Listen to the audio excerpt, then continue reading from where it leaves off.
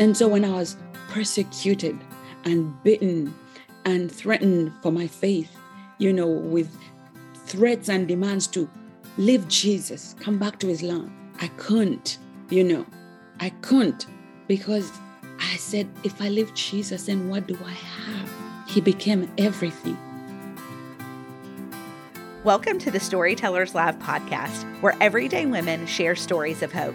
I'm Robin, and I am here with Lindy and Katie, and we are your podcast hosts. And do we have a story for you today? I'm actually going to tell you a little story before we get to the story, because today we have Jahan Burns, and it is mind-blowing to me how God brings us our stories.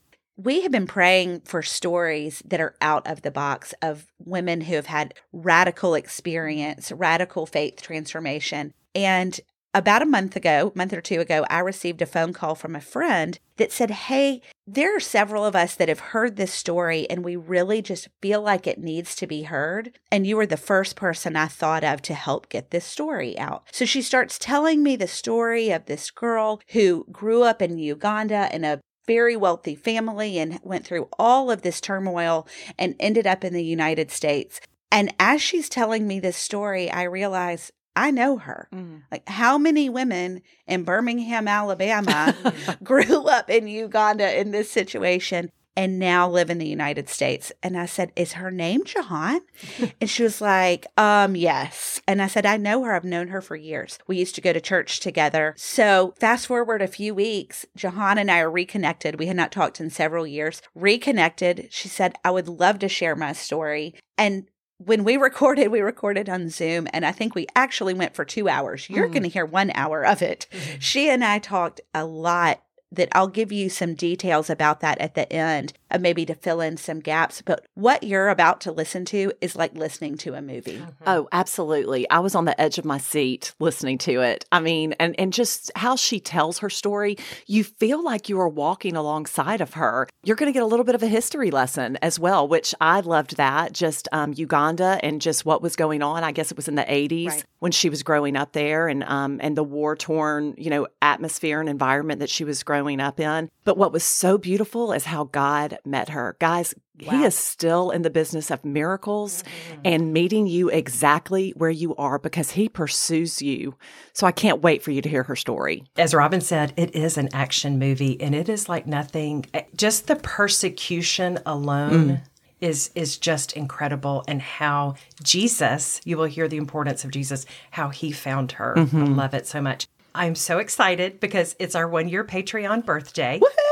We've been talking about this, and we have some extra gifts for you, because one thing that we're going to do to celebrate our 1 year as we go forward is we have listened to you, and you guys love stories within the story. So now we're not going to bring just one, but we're going to bring 2 every month. That's right, Lindy. We are so excited. Last week, we gave you Jessica Roy's. The week before that, we gave you Wendy Pope. So we've already started celebrating by offering you 2 stories within the story. And then also, I said this last week, but we are going to be having, instead of a one-sheet Bible study discovery guide, you are going to be getting now, once a month, a short devotional audio from me related to a story of that month. And we're really just going to dig into some scripture, help you to understand maybe some concepts in the Bible that you don't understand, or maybe even dig into a character that is similar to someone who has shared her story. So I'm really excited about that. And to celebrate our year birthday, we are doing some giveaways. So if you join Patreon this month, you are entered in a giveaway for one of our Storytellers Live sweatshirts. And we're not just going to give away 1 sweatshirt, we're going to give away 2. So if you are already a member of Patreon, we're going to draw names from everybody who is already a member. So there's going to be 2 given away this month, 1 to anyone who joins Patreon this month. And again, if you join Patreon, what you're doing is helping to financially support our ministry. You're helping us to grow. You're helping more and more people hear stories of hope. You're helping us pay the bills. And in return, we are so thankful for you, and that we are supported financially by you. And so you can go to the link in the show notes. There is a link on Instagram. There is a link on our website at storytellerslive.org, or you can go straight to Patreon, Patreon/STL community, and join us today for $5 or $10 a month. All of it goes straight to supporting this podcast. Thank you so much, and we are thrilled for you to hear Jahan's story. So, hi, my name is Jahan Burns. And before I got married, my name was Jahan Nkwanga. And I'm from Africa, from Uganda in East Africa. I have an interesting story that I want to share with you about God's goodness, and how he just rescued me from such a dark, dark place. So I was born in Uganda, and my father was in the military. He kind of had an interesting story. Uganda was a British colony, and my father ran away from the missionary school and joined the army and helped the Uganda get its independence from England, Great Britain. And he rose through the ranks and quickly just started going for military training abroad. Eventually ended up training in Israel as a commando. So he came back from Israel, back to Uganda, and was promoted. It was around the same time that there was a coup in the army, and we got a president coming through the coup called Idi Amin, who later became like a really horrible dictator. Started slaughtering hundreds and thousands of people in Uganda, especially people from my tribe, which we come from the biggest tribe in Uganda called the Baganda, out of which the British named our country, Uganda. So in the midst of all those convulsions, Idi Amin, who was Muslim, took the country and really tried to turn it into an Islamic country. The church was persecuted and killed. The church went underground completely. My dad, along with his friends that tried to resist, became the target for Idi Amin. And many of his friends escaped, but because of my father's high position, he was not able to escape. And this one time, my mom was pregnant with me, and the soldiers came to our house, and they were looking for my dad, and he didn't have time to, run and hide except to go into the ceiling. And they had come before, and they'd, searched, turned the house upside down, trying to find him. And they had searched the ceiling too. So my mom was like, they're going to find him for sure. And so they came and they started demanding, they're like, you need to tell us where he is. And she was quiet, and she was just like shaking her head, trying to indicate that she didn't know where he was. And one of the soldiers got the barrel of his gun and shoved it into her belly. And he said, I'm going to shoot you wide open and kill you and that child within you if you don't tell me where your husband is. And my mom was Muslim. My dad was a Christian, but didn't know Jesus personally. He was more like religious, Anglican religious. So they had no concept of God or prayer. But in that moment of her desperation, knowing that this wasn't an idle threat, she cried out to God. And from that, she said it was the deepest cry that she's ever had. She said she's never cried out to God like that before and since. But in that moment, she said, God, if you will help me, if you will save my life and this baby's life, if you can only do that for me, God, help me. And once she finished praying that, she opened her eyes, and the soldier was looking at her, and he had a glazed look in his eyes, and he just removed the barrel of his gun from her belly.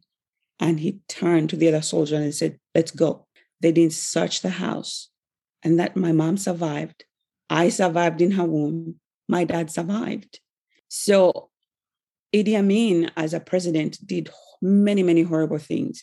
He helped in the hijacking of an Air France plane that was filled with Israeli citizens and Jewish, nationals. He brought that plane to Uganda. He helped, he created a situation where those hostages could come to Uganda, and his goal was to demand that Israel release terrorists, the Palestinian terrorists that were in prison.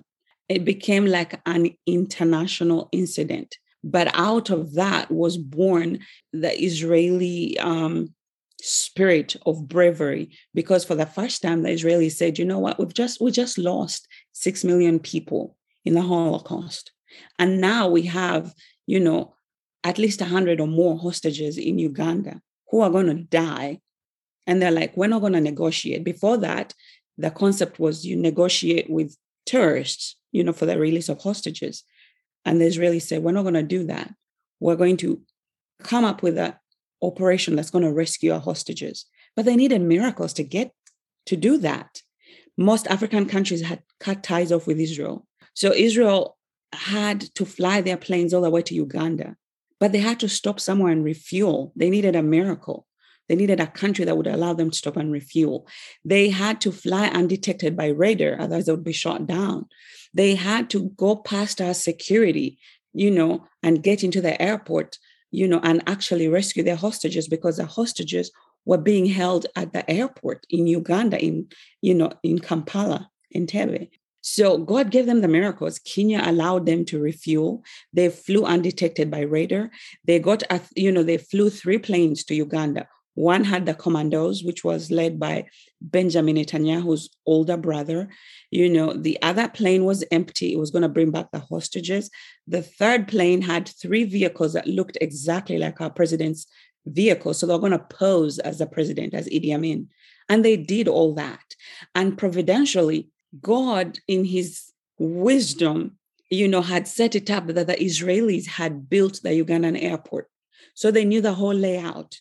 They knew where possibly so many hostages could be held. They blazed past our security and they rescued their hostages. But Benjamin Netanyahu's older brother was shot and killed. He was the only person that died during that operation. So, but after that, our country descended into anarchy, because, the Bible says that, when you touch Israel, you touch the apple of his eye. That when you bless Israel, he blesses us. When we curse Israel, he curses us. Well, our country descended into anarchy, under Idi Amin. And eventually enough people had fled into exile and were able to get help from the neighboring countries. And they marched into Uganda, to oust Idi Amin, which he became very desperate and sent a message to my dad. Would you help me quell that rebellion and resistance? Well, my dad didn't. Of course, he joined the liberators and they were able to liberate Uganda from Idi Amin.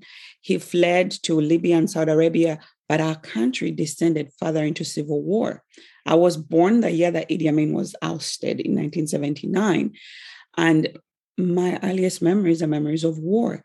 I saw my first corpse at 5 years old. I remember that one time our house was bombed and my mom fled to exile.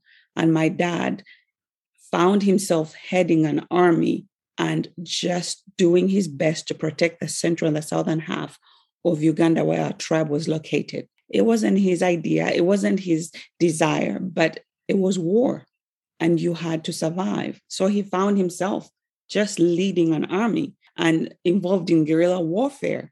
We had like 5 fighting factions in the country. So with our house bombed, my mom in exile, we ended up living with our grandmother in the village where, it was supposed to be a little bit safer than the town, And I remember though that at the time, that's when I began to pray. It's not like anyone had ever told me about God, but I just had this yearning within me that there has to be someone so powerful that can help me, and I would find myself having conversations with God. Not that I had anything back from him, but I always told him how I felt. And my continual prayer was, God, would you bring my parents back? Can you bring my mommy and daddy home? Over and over, I prayed this prayer. And then one day, my uncle, who lived closer to the city, came to my grandmother's village. And he came at a time where it was so traumatic because, like the neighboring village had been attacked. And, lots of people killed. And there were lots of orphans, young children. There are documentaries of the 80s in Uganda at the time during the war. And you see children playing with skulls. These were their toys, skulls. So my uncle comes at this time where it's so traumatic. And he says, I have heard from your father. They are working on a peace deal to form a unity government. And he sent me to take you to live with me so that if that comes into play, he will come pick you up and it will be a shorter distance for him to come get you from my house than come all the way to the village. And I was so excited. So my sister and I, we left, and to live with him. And I don't know what I thought life was going to be like, but it was horrible. You know, he was gone most of the time. He was a secret agent and a spy for my father's army. And so he left me to live with, he let my sister and I to live with, his other family. They were Muslim. During war, people lose their humanity because everyone's afraid. People don't know if they're going to be alive tomorrow. They don't know where their next meal is coming from. So everyone is just trying to survive. And little acts of kindness are non-existent. And I remember that my sister, who was older than me, 4.5 years, could understand and process the war better than I did. And she was so traumatized that she used to wet the bed.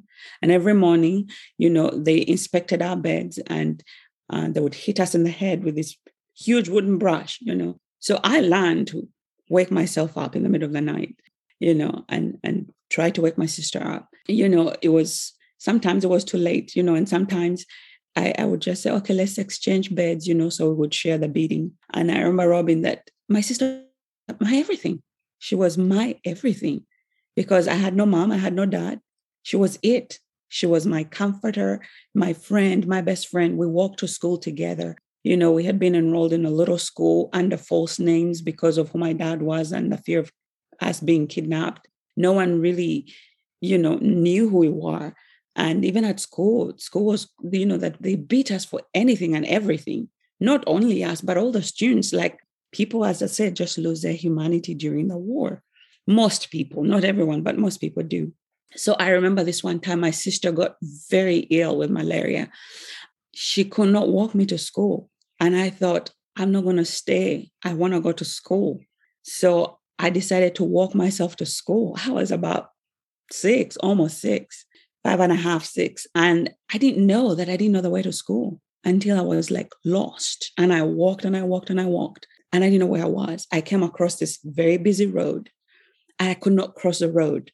I was so overcome, so confused. And it began to rain so hard. And I was drenched. And I remember feeling so defeated that I sat down in the mud puddle, and began to wail. But this is war. Cars were just driving past me as a kid, barely 6. And I'm just wailing because I'm overcome. I don't know what to do. And in the midst of my grief and, just wailing, I had a voice calling me by my native name, Nancha. It's like, Nancha, what are you doing here? And I look up and it's my mom. I had not seen my mom in a really long time. And I begin to cry even harder. And she lifts me up. I mean, I was dripping wet with mud and, dirt and everything. And she just carried me. She said, where are you going? I said, I'm trying to go to school, but I don't know how to get there. She said, I know the way to school. I don't know how she knew the way to school, but she starts walking me to school. And I'm just crying and I'm just telling how terrible life is. And I'm like, when are you and daddy coming back? And she tells me, I want you to be brave and hold on for just a little bit longer. Your daddy's coming. I promise you, your daddy's coming.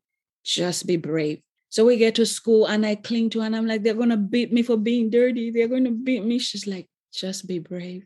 And she has to extricate herself from me because I am clinging to her and crying so bad. And she left and I got in, and of course I was beaten for being dirty and muddy and all that.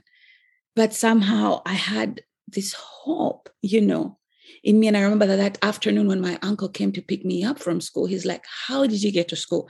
I said, Mommy came. And he said, no, she didn't.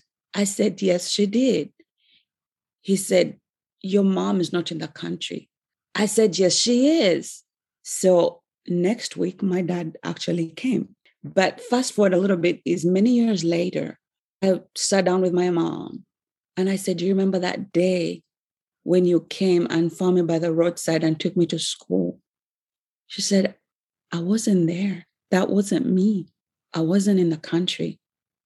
I don't know who that was. Now I know as a Christian that God sends angels amongst us. In that, my moment of desperation and greatest despair, the person I needed to see the most was my mom. And the person he sent was my mom. The angel that he sent me was my mom. And And my mom told me, be brave, your dad's coming. And the next week, my dad came.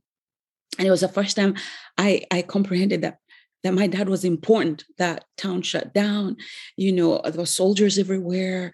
And, and there we were, like everyone was just listening to him give a speech. And I remember like my kindergarten teacher just like looking at us with like wide eyes, like she could not believe that we were actually related to this man. And I remember that my dad, telling us, I'm going to come for you next week. We're finalizing, the peace deal. We don't have a house yet. I'm living in a hotel. I said, I'm not staying. I like clung to my dad. I said, I'm leaving. I don't care where you're living, where your house is. If you're sleeping in the bush, I'm coming. So I went with my dad.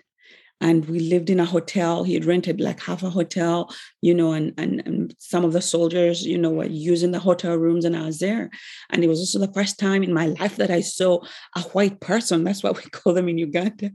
And it was these two journalists, actually, a guy and a girl that had come to cover, the war and my dad. And it was so mesmerizing to me. I would wake up in the morning, not brush my teeth, just like run from my end of the hotel to their end of the hotel. I could not speak a single word of English, but I would knock on their door, and then we'd have sign language. And, they introduced me to chocolate. I had never eaten anything so delightful. I'm like, oh my gosh, so every morning I would motion for chocolate, and then I would sit down and sit in the lap of the girl, and I would just close my eyes and run my hand through her hair. It was beautiful and silky, so different from mine that was curly and kinky.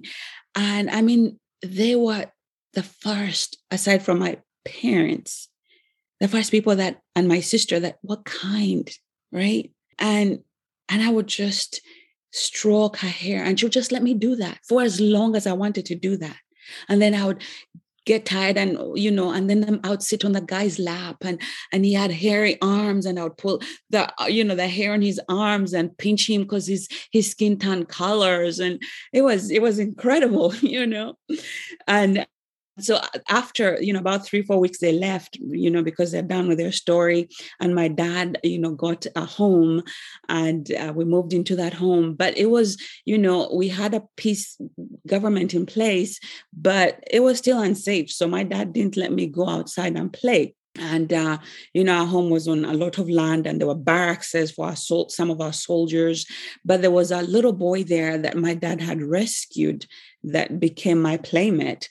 And this boy, I remember when they first introduced me to him, I said, what's your name? And he said, Kadago. And I said, that's not a name. He said, it's my name. And I remember asking my dad, why is it called Kadago? Kadago is a Swahili word for child soldier. He said, well, because we don't know his name. Much later, I came to find out his story was he was invited. My dad was called to go rescue his village from, the rebels. And he got there too late, and everyone had been slaughtered. And as he's walking through the dead bodies, he hears a child crying, and he follows the sound and finds this little toddler laying on top of its mom's, naked body, just saying, mama, mama, just trying to wake its mom up, not knowing that she was dead. So he picks him up, dresses him up in a soldier's shirt. These are soldiers living very roughly in the villages, in the bushes, and now they have a child to look after. And they raise this child with them, in the bush. By the time I met him, I was 6, he was about 8, but very, very traumatized. My dad tried to enroll us in school together, and he could not focus. So he just was a child soldier. But he was my friend. So I would come from school, and I would tell him about school and would play. And my dad had given us strict instructions and said, when it gets dark, you get into the house. Don't wait for it to get dark. You get into the house.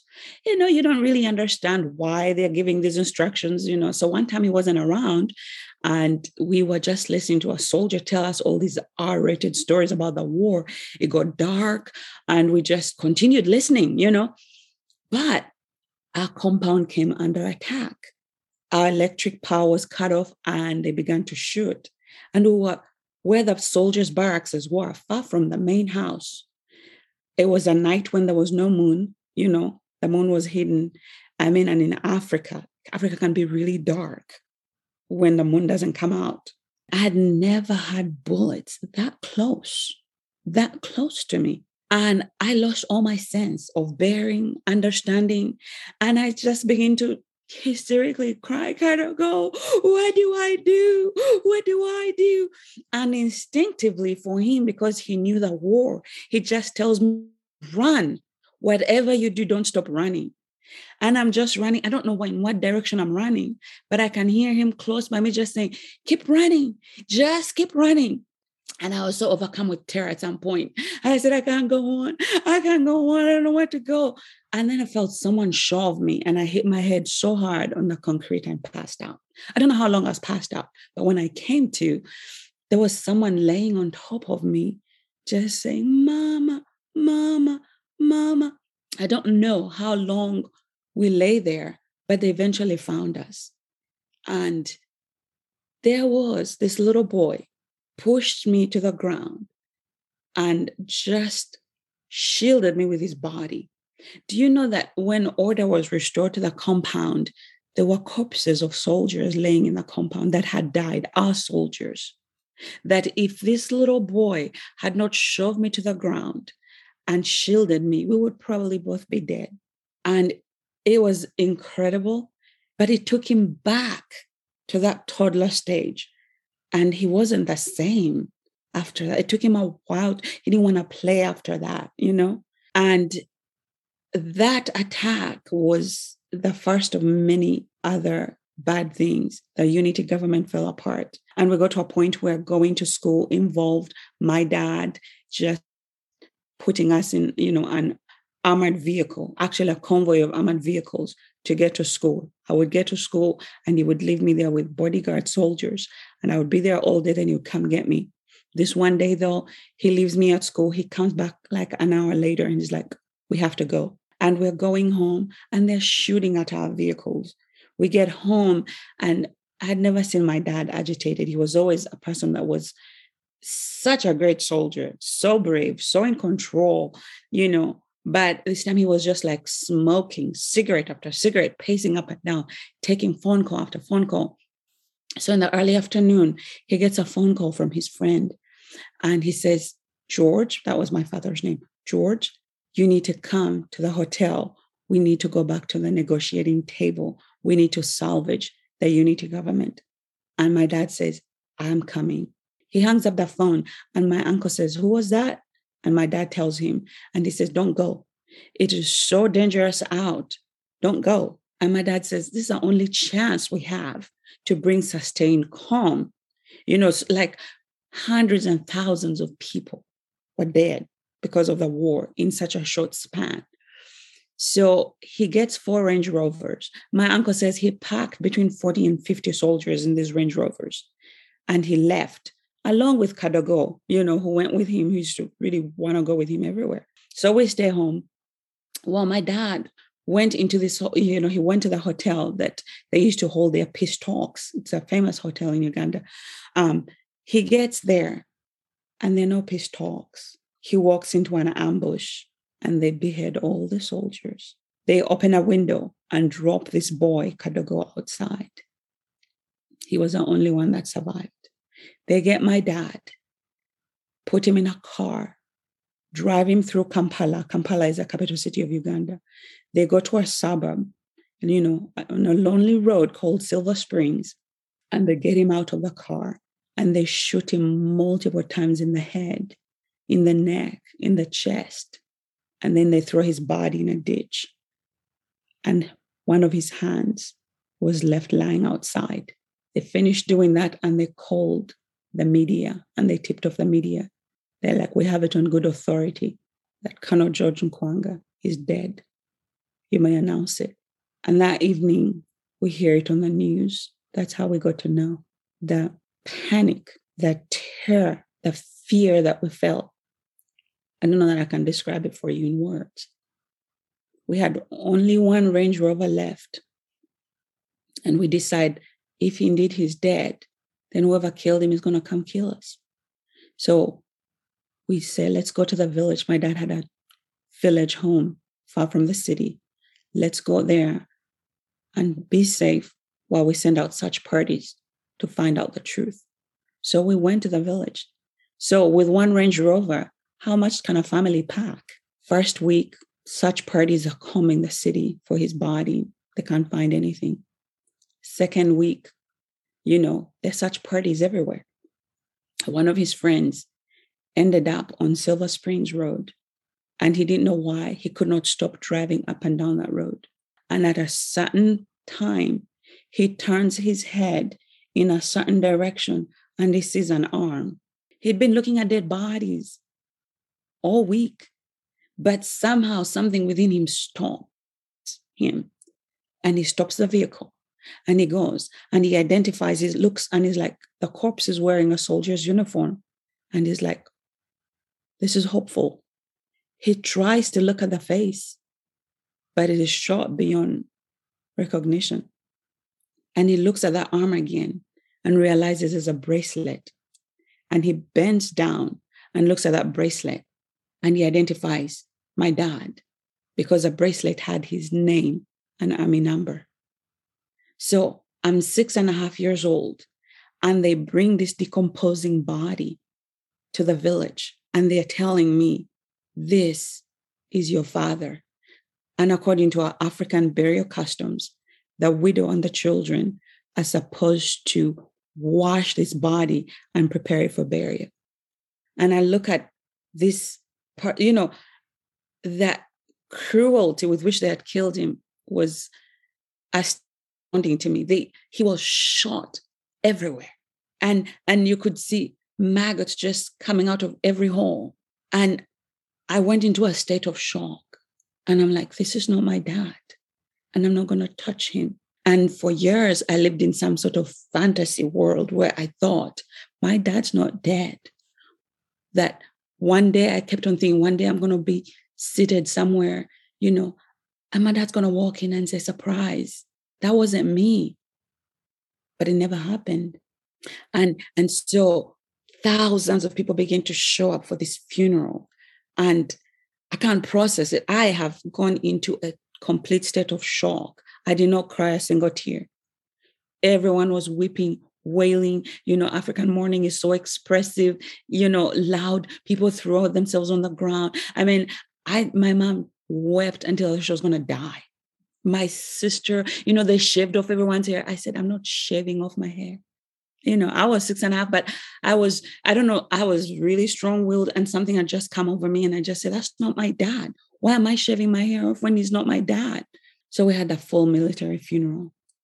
And one of the shocking things was they brought, these children came out of the woodworks that we had never seen before, but they were my dad's kids.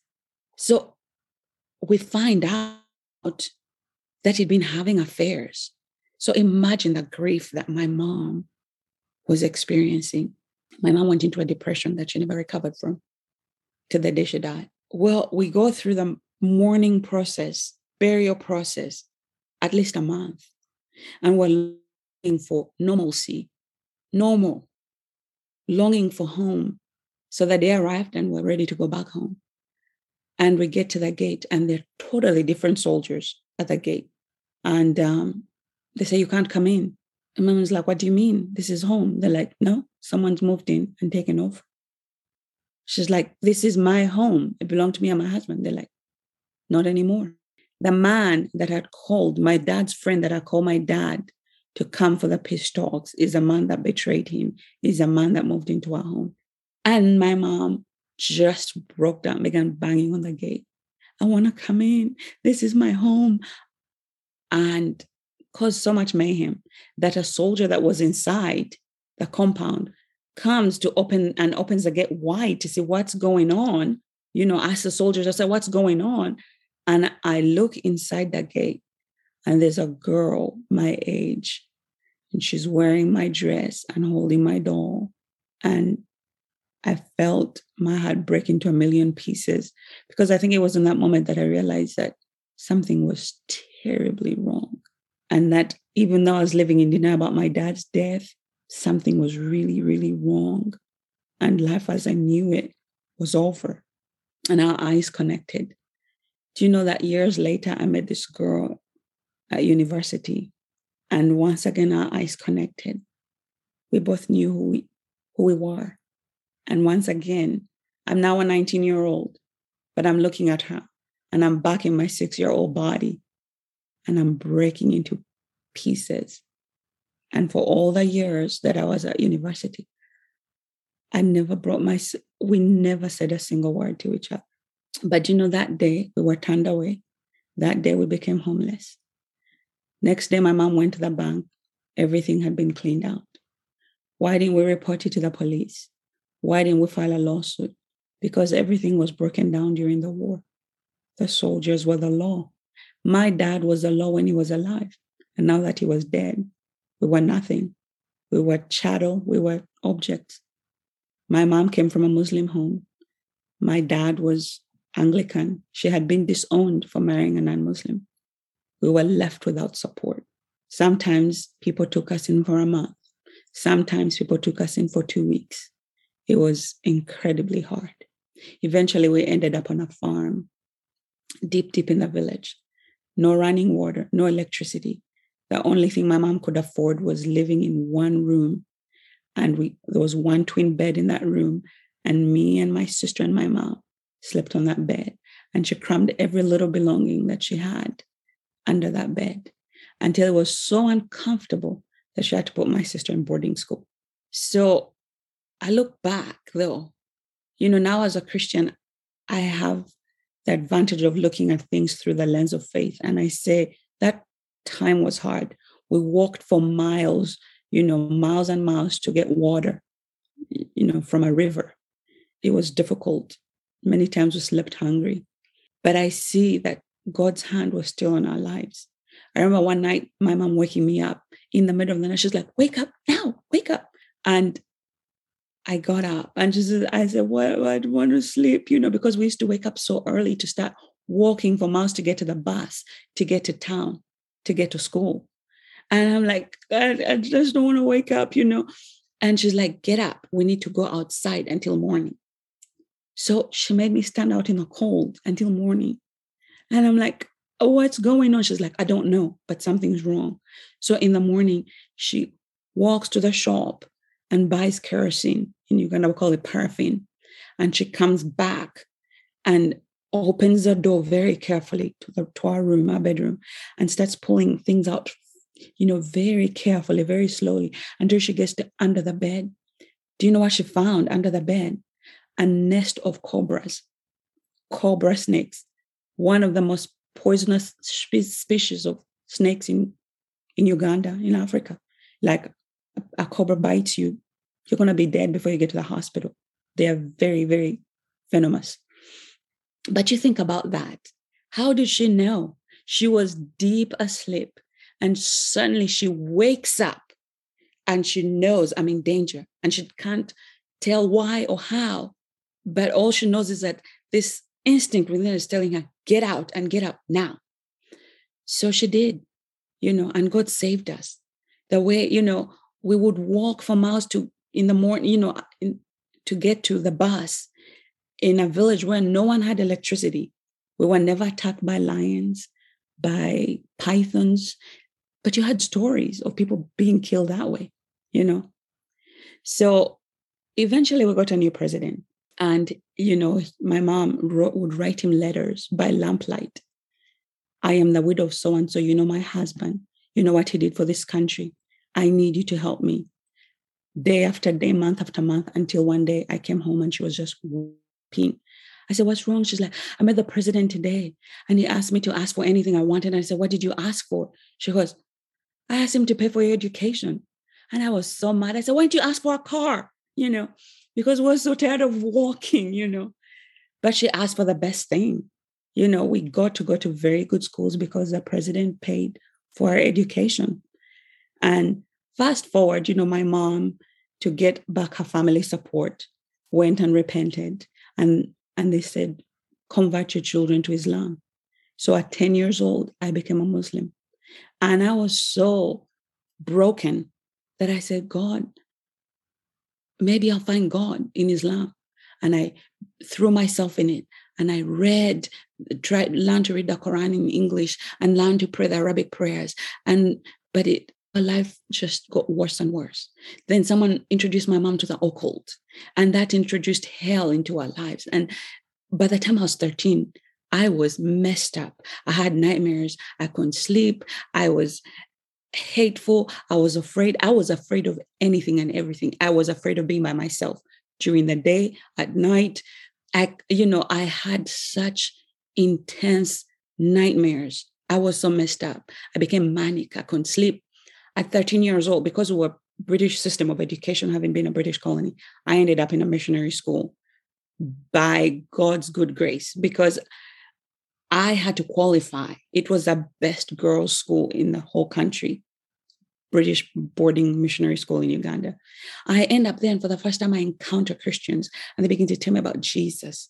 And I was so hateful and so angry. I remember there was a girl called Suzanne, and every day she presented the gospel to me, and every day I insulted her and abused her and, was mean to her. And one day we were sitting and she says, Jahan, the Holy Spirit, the Holy Ghost said he's going to save you.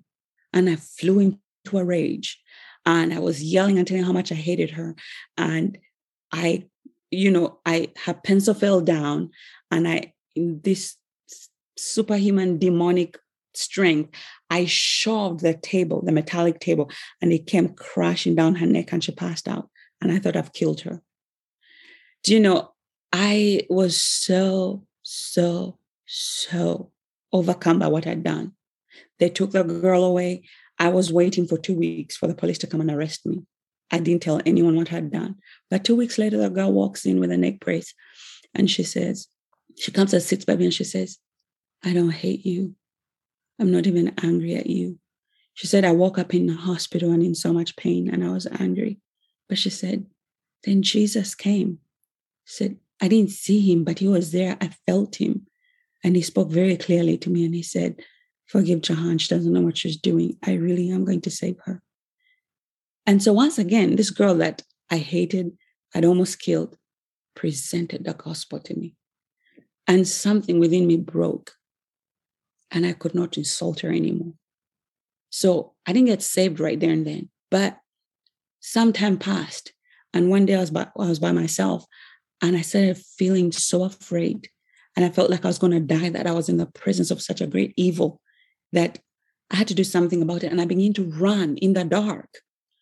And I don't know where I'm going. When I came to a stop, I was right outside our chapel door. And I had no intention of going to the chapel. I was Muslim, but I was so afraid.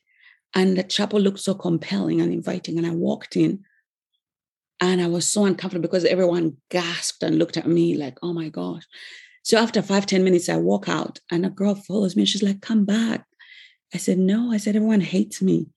I know I've been mean to everyone. I get it. I don't have to come back. She says, we've been praying for you every weekend. It's the first miracle we've seen God give us, that you've actually come in. So she said, Jahan, are you afraid? I said, yeah. I said, I'm so afraid. She was the first person ever that I confessed to that I was afraid. She said, you need to sleep with your Bible. I said, what does that do? She's like, oh, you hug it when you're afraid, and God helps you. So, look, I'm coming from witchcraft and the occult. We believe in charms for everything. So it was a missionary school. Everyone was given a Bible. So I go and I dust mine off, and I get in my bed, and I put that Bible to my chest, and I'm willing it to work like it's some sort of magic charm. And all of a sudden I hear a thought, a voice, but it came as a thought. And he spoke to me, and he said, Jahan, are you going to sleep with this book? And you don't even know what it says.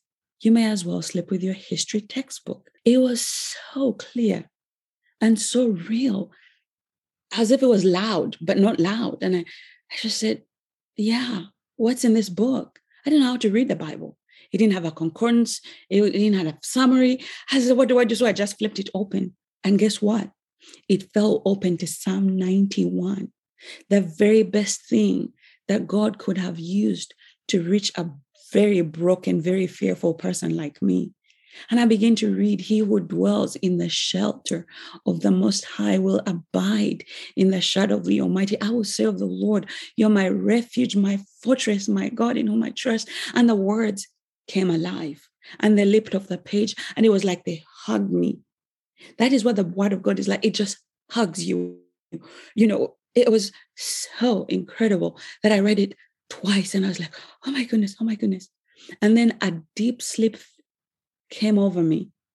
And when I woke up the next morning, someone was shaking me awake and I thought I was having a nightmare, but the sunlight was streaming in, you know, and I looked and the Bible was still on my chest. And for the first time in years, I had slept all night long without a nightmare, without an incident, without a panic attack. And I'm looking at the Bible and I'm thinking, oh my goodness, it works. And I said, if only one passage made me sleep all night, what will happen if I read the whole thing? So I skipped class. I was in so much trouble, but I had to find out. And I went and I sat in the grass and I leaned against a, huge tree trunk. And I began to read from Genesis. And God met me there. And the words were so alive. It's not like I understood everything, but it was so alive. First day I did that until I could not see anymore. It was too dark. I went back second day and it was too dark. And I went back the third day. And by midday, I was done with reading the Bible and had read from Genesis to Revelations. And I knew it, that God of the Bible was God, not anyone else I had been taught to worship, no one but God of the Bible. And I knew that I had to give my life to him. I wasn't even aware at that time that maybe I'm a sinner, but I just knew that I have a need for this God as presented in the Bible. So I went into the chapel and I knelt down and I said, God, I didn't know how to pray, but I just said, God of the Bible, I know you're God. I've read and I understand you're God. If I said the greatest need I have is I have so much darkness and I'm so broken in every way. If you will take my darkness away, I will serve you for the rest of my life. And the moment I said that, two things happened to me. I began to feel a warmth travel all over my body. It was like a warm sensation and it settled in my chest. And I'd always carried a heaviness in my chest. It was like I was carrying a millstone in my chest from the day I had looked at my father's corpse. But all of a sudden, I'm feeling this warmth in my chest and I feel like there is something melting in there. And I begin to cry and cry and cry, but I'm not sad. It was the weirdest thing, and when and I started having these flashbacks of my life, of the pain, the abuse, all that. And I'm just crying. But when I finished, when the tears stopped, I felt free and I felt clean. And no one had ever told me I was dirty. But all of a sudden, I'm just feeling like, whoa, something is happening to me. And I get up and I walk. And I remember that I walked outside of the chapel and I looked into the sun. And it was as if I saw the world afresh. It was as if I seen the world for the first time. The grass was so green. The flowers were vibrant. I saw a girl walk towards me that I absolutely hated before. And I felt this strange stirring in my heart. And as if I was in slow motion, I walked up to her and I held up my hands to her and I hugged her and I said, I love you. And she was just like, what's happened to you? And I shocked her as much as I shocked myself because no one had ever told me I love you. I had never told anyone I love you. We just didn't talk like that. I didn't know where it came from. And I looked at her and I said, I think I found God. She dropped her books. She ran. She told her missionaries. The whole school was on fire, And one of the missionaries called me. We call her Bobby. Her name was Miss Hobdy. She called me. She's like, I heard you came to Jesus. I said, no, I gave my life to God, because I'm afraid, I've been conditioned by Islam that God has no son. I'm like, I gave my life to the God of the Bible. She said, well, honey, he is the same. He has a son. They are one and the same. So she presents the gospel to me. And she says, and by the way, honey, you're a sinner. I'm like, I am. She says, yeah. So she presents the whole gospel to me. And I give my life to Jesus. I was very much persecuted for my faith, but he was everything because he came into my life and he just began. It's as if have you seen a place that's been turned upside down by a hurricane. You know, that's how my life was. And he came in and he just began to set everything right. And I began to sleep. And the more I rested, the more I became normal. And so when I was persecuted and beaten and threatened for my faith, you know, with threats and demands to leave Jesus, come back to Islam, I couldn't, I couldn't, because I said, if I leave Jesus, then what do I have? He became everything. I went through starvations. I slept on the floor.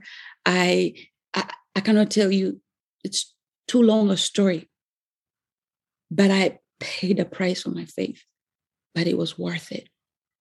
It was worth every insult, every beating, every pain. And I was 14 and a half, 15 when I first came to the Lord. Now a 42-year-old woman. And Jesus has walked with me so closely, so intimately, that he means everything. I'm now, there was a day that I was in agony and I was in pain and I was crying and I'd been beaten black and blue. And I said, God, will I ever come into a place where I can freely worship you, where I can be happy? And the Lord spoke to me and he said, yes, I'm going to take you to a country one day that's flowing with milk and honey, and people love me there, and you will worship and you will sing and you'll praise, and no one will ever make you afraid again. And I said, God, where is that? And he said, America. God gave me that promise when I was 15. He brought me to America when I was 25. And indeed, he has given me joy. I worship and I pray and I sing and I read my Bible, and no one makes me afraid. I am so grateful to Jesus, so grateful for America, so grateful for what God is doing in Israel. In all that, he brought me, into loving Israel because Israel is important to him. I end up, meeting Heather Johnston for JH Israel, because for years I'd been traveling and speaking, and people would tell me, you need to find Heather Johnston. She's incredible. She's amazing. God is using her. You have the same DNA. And one day God brought us together, and I left my law practice and began to work for JH Israel and Heather Johnston. And every day is a day of experiencing miracles. It's a day of waking up with excitement at what's God going to do? How is he going to move? And so life in the Lord is an adventure. We can know him intimately. Every day we can walk with him and hear from him and transmit his presence into the lives of other people. And I'm privileged and honored to do that, and honored that he chose me, and that, he chooses us if we will respond to him. So God bless you. Well, I hope you're like me and just kind of sitting in awe of Jahan and all God did in her story. We're going to end a little bit different today, just because we want you to really sit and process her story and ask God, where is he meeting you in your life? Maybe you have some questions about Jahan's story. We all were like, oh, we want to hear more about this or that. So what we're offering to our patrons is to ask those questions. Jahan's going to be our story within the story for the month of December. So if you have a question for her, if you want more information about what happened in her life in a particular moment, go to your Patreon account, send us a message, ask us those questions, and we will get those to Jahan as well. When Jahan finished sharing her story, I knew instantly that she was supposed to pray for all of us. Her faith is so deep and her reliance on the Lord is so profound that when she prays in just a minute, she imparts that to all of us. So we're going to end today's episode with Jahan's prayer. So listen to this and receive, and we'll talk to you next week. Bye. So, Father, in the name of Jesus, I want to thank you for every person that's listening. I pray, Father, that you come alongside them, Jesus, with your sweet presence, with your Holy Spirit. You know where they are. You know their greatest need. You know their joys, their sorrows. Lord, my prayer for them is that they will know you so intimately, that you will draw them to yourself with such loving kindness, oh God. I pray for those that are sick, that are hurting, that you bring healing and comfort. I pray for those that are lost, that you bring them back to you.